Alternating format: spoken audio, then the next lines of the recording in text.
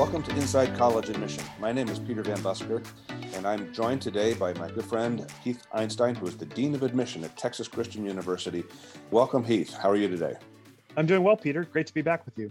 Good to have you. And today, is an interesting conversation because I know that you're at the end of one cycle with a group of students making the decision to enroll, but the clock doesn't stop. The calendar doesn't stop for you guys, does it? You're beginning with another cycle of now rising seniors who are beginning to think in earnest about the application process. How's that working for you?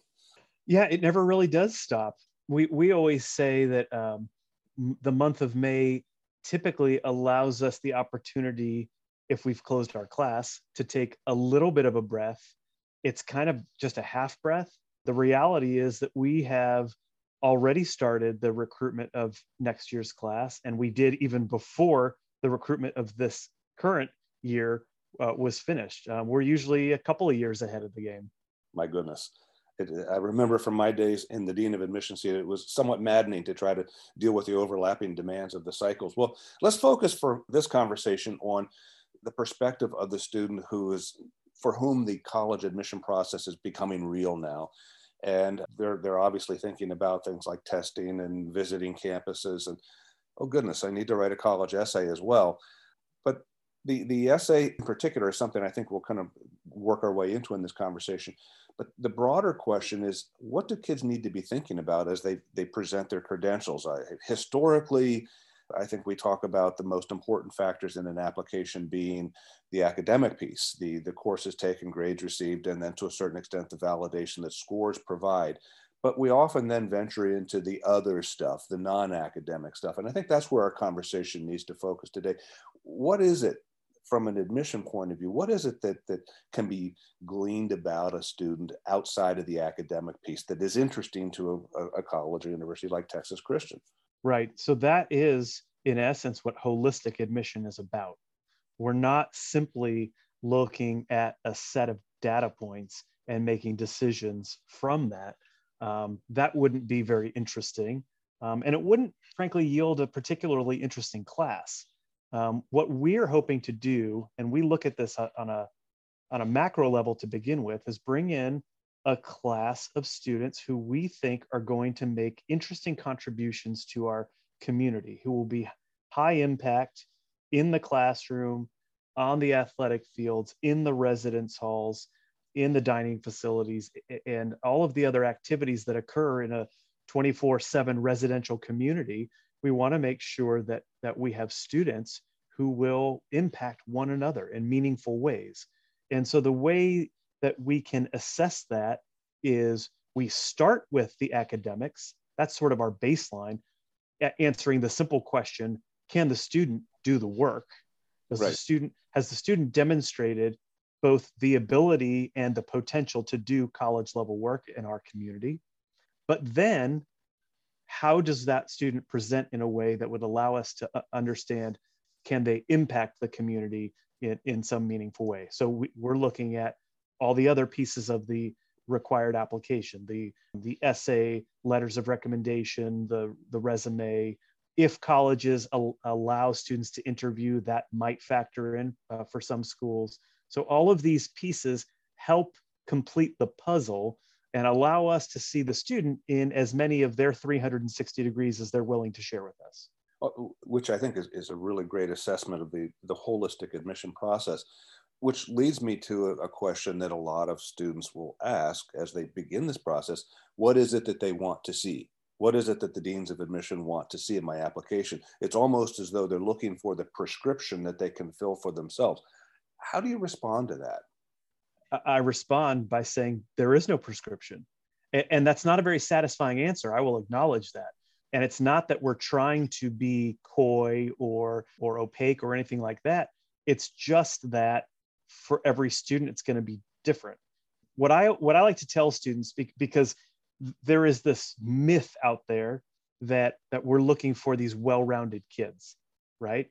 And so students, as they go through high school, they think, and they're being sent these messages implicitly or explicitly, I need to be involved in X number of clubs, I need to have Y number of leadership positions. And if I check all of these boxes, that will necessarily make me attractive to, the most selective colleges in the country. I think my colleagues in selective admission would say, we're not looking for well-rounded students. We are looking for a well-rounded class that is made up of, in many cases, angular students. It doesn't mean that you can't be well-rounded, right? If you genuinely have interests in a lot of different areas and you've had a chance to pursue those, that's great. Then there's nothing wrong with that. But there's also nothing wrong with being, a really talented artist and spending your time outside the classroom pursuing that at a super high level, where that's taken up the majority of your time, or being an athlete, or being heavily involved in service to your community.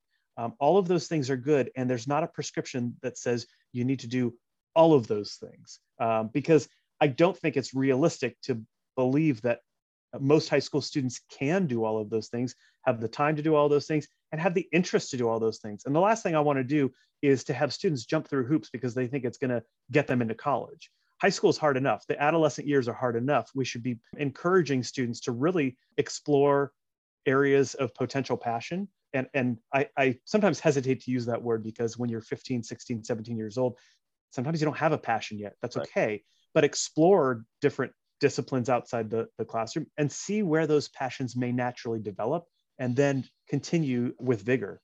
How easy is it for an admission officer to look at credentials? And I know you're looking at thousands of credentials in a given season, and discern the student who's really authentically engaged in different things, as opposed to somebody who's the resume builder. Well, I got to do this, I got to do that just to look good in my application. Usually the other elements of the application will support the authenticity. So a student might choose to write their personal statement on an element of something they've done outside the classroom, or a combination of things that they've done, which lend credence to that. Sometimes they'll talk about those in supplemental questions or custom questions that the particular college asks. And often those letters of recommendation, one from a school counselor and one or more from a teacher, also speak to those things. Very often what we find is a student who does like to genuinely dip into several different areas, that is reflected in their classroom experience as well.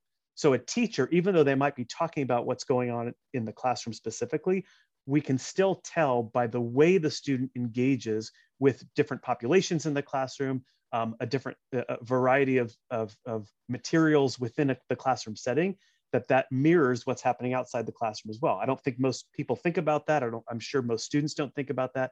But as you go through this and you read thousands and thousands of these things, you can see those connections being made. You mentioned something just a minute ago about service as well, and I suspect throughout the year you hear people asking the question, presuming that there is a correct answer. Well, doing community service is really important, right? In fact, I had a situation years ago where a mother said to me, "How important is community service to colleges? I can't get my son to do community service." And I said, "What does your son like to do?" "He seems to like theater." Well, why not encourage his theater involvement? What about service? Because I think there is this notion that above everything else, colleges want service-oriented kids. I'd push back on that a little bit. Mm-hmm. I would suggest we want community-oriented kids. And there are lots of ways to engage in community without necessarily, doing 20 hours at the local homeless shelter. Not that that's bad. That's actually good. And we want students who do that. But I don't think everyone has to do that to somehow prove that they're worthy of admission to a college or university. Nowadays, it's fairly common for high schools to have a minimum number of community service hours required in order for a student to be eligible to graduate. And that's a good thing. I think that's great that high schools are building that into the course of a high school student's journey. However, if a high school requires 20 hours of service in order to graduate, and you look at the resume and you see that there have been precisely 20 hours of service done, then it would suggest to me that the student is really just sort of going through the motions. Doing compulsory service, yes. It's compulsory service, exactly. Similarly, there's a difference between a student who has done 40 hours at one place versus capturing 3 hours here, 5 hours there, and 10 hours somewhere else and sort of cobbling it together. Again, not that it's a negative. It certainly wouldn't hold, we wouldn't hold that against a student who has done the cobbling part, but a student who has really focused in one service organization, that says to us that this is probably something that the student cares about. And that's a good thing. So I would say that there's an added value there. You ever have students say something like this? You know, I know what it's going to take academically to get into your school, but I don't know how to set myself apart. How do I compete with the other students? How would you respond to that student? I think that's a common concern that students have and that parents have. And we talk a lot about this with students as we're helping them understand our process. It's really clear to us as we're reviewing applications who has taken the time to think about how they can leverage the application in a way to help them stand out. And it goes beyond just making sure that I's are dotted and T's are crossed, although that's a pretty good start, making sure that you're using proper punctuation and grammar, but more so a student who's trying to tell us their story. Everybody has a story, Peter. And I find that students often don't give themselves enough credit. They think that if they haven't had a chance to scale Kilimanjaro or cure an insidious disease, that they somehow haven't lived up to the expectation.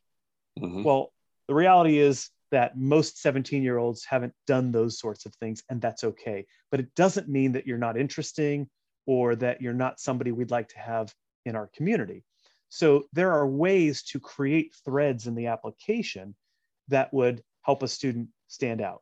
So the first thing is sort of taking stock of who you are and what you want the college to know about you, and then trying to build those pieces consistently throughout the application. If a student does that successfully, then they will have a more competitive chance of being admitted.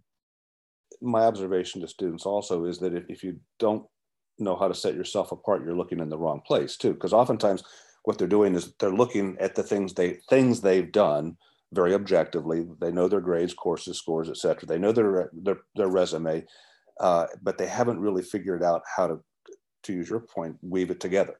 So to me, they need to look inside. They need to look internally to understand how these things are coming together to define the person.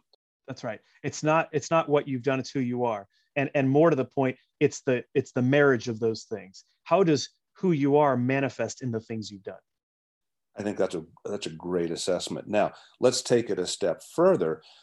Still, we need to help kids get from the notion of this is what I do to this is who I am. Do you have any particular tips, suggestions that can help a young person get from that sense of here's my resume to this is who I am, understanding that the difference there? Well, I think I would start with the who I am. Mm-hmm. So, if you're thinking about your college essay, because that's a real common thing to be doing at this point in the calendar. If you're a high school junior heading into the summer of senior year, applications are going to open up in just a couple of months. I know that's a frightening thought for a lot of people, including us, because we just finished reviewing a bunch of applications. The college essay is the part of the application that is most in the student's control at this point, because almost everything else is either completely out of their control or mostly out of their control, right? So think about your transcript. The grades that have been earned that are going to appear on the application have mostly been earned already. Can't change them. You can't change them. And it's, we're sitting here in May. So high school students may have another month or maybe just a few weeks left in their school year. They don't have a whole lot of wiggle room there. And then we've got first semester senior year grades, which may or may not be included as part of the assessment in a college admission office. So there's little in control there. You don't know what your teacher and your counselor are going to say about you in letters of recommendation. You can assume that they're going to be positive, but you don't have actual control over that. But you do have control over your essay. So that's a real common place for students to start. So when we think about the essay, I think it's a great idea for a student to think about, what is the story I want the college to know about me? Don't look at the resume and think, what am I going to write about? But think, who am I? What are my core values? What do I stand for? If I had to pick just 3 or 4 adjectives or values that describe who I am, the combination of which might be unique, and then you go from there. Then what have I done in my life, whether in a formal way or some vignette that I can share that can help the college see those qualities? That's, I think, the direction I would advise students to go. Some of the best essays I've read, Peter, over the years are not what you might traditionally think of as a college essay. The one that always comes to mind, I've got 2 that come to mind. One is a student, and I often use this as an example when students come to campus and we talk about essays. There was a student who wrote an essay several years ago about her Christmas experience. Every year, she and her brother love Christmas because it's their time to get away, because they have a mutual distaste for their aunt's cooking. Oh my, okay. Okay. And she goes into great detail talking about how disgusting the food is that her aunt prepares with a lot of love. Mm-hmm. But she says, so my brother and I always find time to get away, and we just have like a quiet meal together. Mm-hmm. And I thought, well, this is so cool, right? Because she's taken a really simple story, and what we learn about her is about her love, and we learn about her relationships and how important people are to her and her family and all these things. So I love that one. The other essay that stands out to me over the years, and I had a student write this, gosh, probably 16 or 17 years ago now, his love of books. And he didn't just say, I love books, but he wrote about a bookstore that he went to on a family trip to Milwaukee. And he talks about how, one wouldn't necessarily associate Milwaukee with books, but for me, that's what I'm always reminded of when I think of that city, right? And he goes to describe in really vivid detail what that bookstore smelled like and felt like, and all of that. And what we learn about the student is he's really funny, he's creative, and he's a voracious reader, and he talks about his favorite authors, and we get to know what kinds of books he likes. So we really get a good sense of his personality from reading that essay. So anything that can help us see you as a person and see you in terms of your values is always going to stand out. That doesn't mean you can't write about scoring the winning goal in the soccer game or being a counselor at a summer camp. Those are all good things too. It's just that you want to be able to write something that helps us see the person, not just the accomplishments. And isn't it interesting? You remember the good ones for Yeah. a long time. And maybe that's a tip here as well. As students approach this, you want to put together a story that is reflective of who you are, but do it in such a way that admission officers will remember you. Yeah. Peter, this piece of advice because you've probably dispensed it before, and it's common among admission officers, but I find it to be true. And that is, if your essay was left in the school hallway without your name on it, and someone picked it up and read it, would they know that it was you? And if the answer is no, then it's probably too generic. Mm-hmm. And you need to go back and try it again. Absolutely. And just a further footnote on that, and the things that you were sharing, it seems then that the essay should focus less on the facts of your presentation, but more the feelings, and how did you engage with what was going on. I'd like to kind of shift real quickly to the other opportunity for sharing the story that you alluded to earlier, and that is the interview. How should students see the interview? If a college offers an interview, whether it's required or just made available, should we bother? Well, I think any opportunity that a student can take up on having the school get to know them even better is generally a good idea.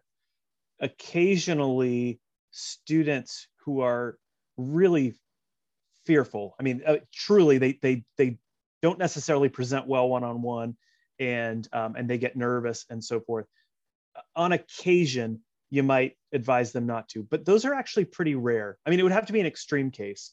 There's a natural nervousness that goes into this process, right? And we've all been there. Anyone who's interviewed for anything knows that there's some anxiety involved. So I think if it's just sort of like that natural low level anxiety, that's okay.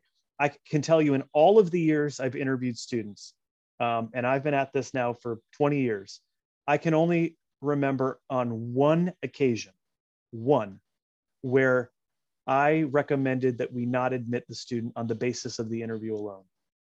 And the reason for that, I remember it really clearly. This was very early in my career, Peter. The student did not want to be there.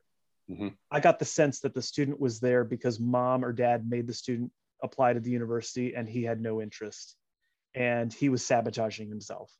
Short of that, if you come in with an open mind and an open heart, even if you gave answers that you weren't real crazy about, at worst, it's going to have no effect.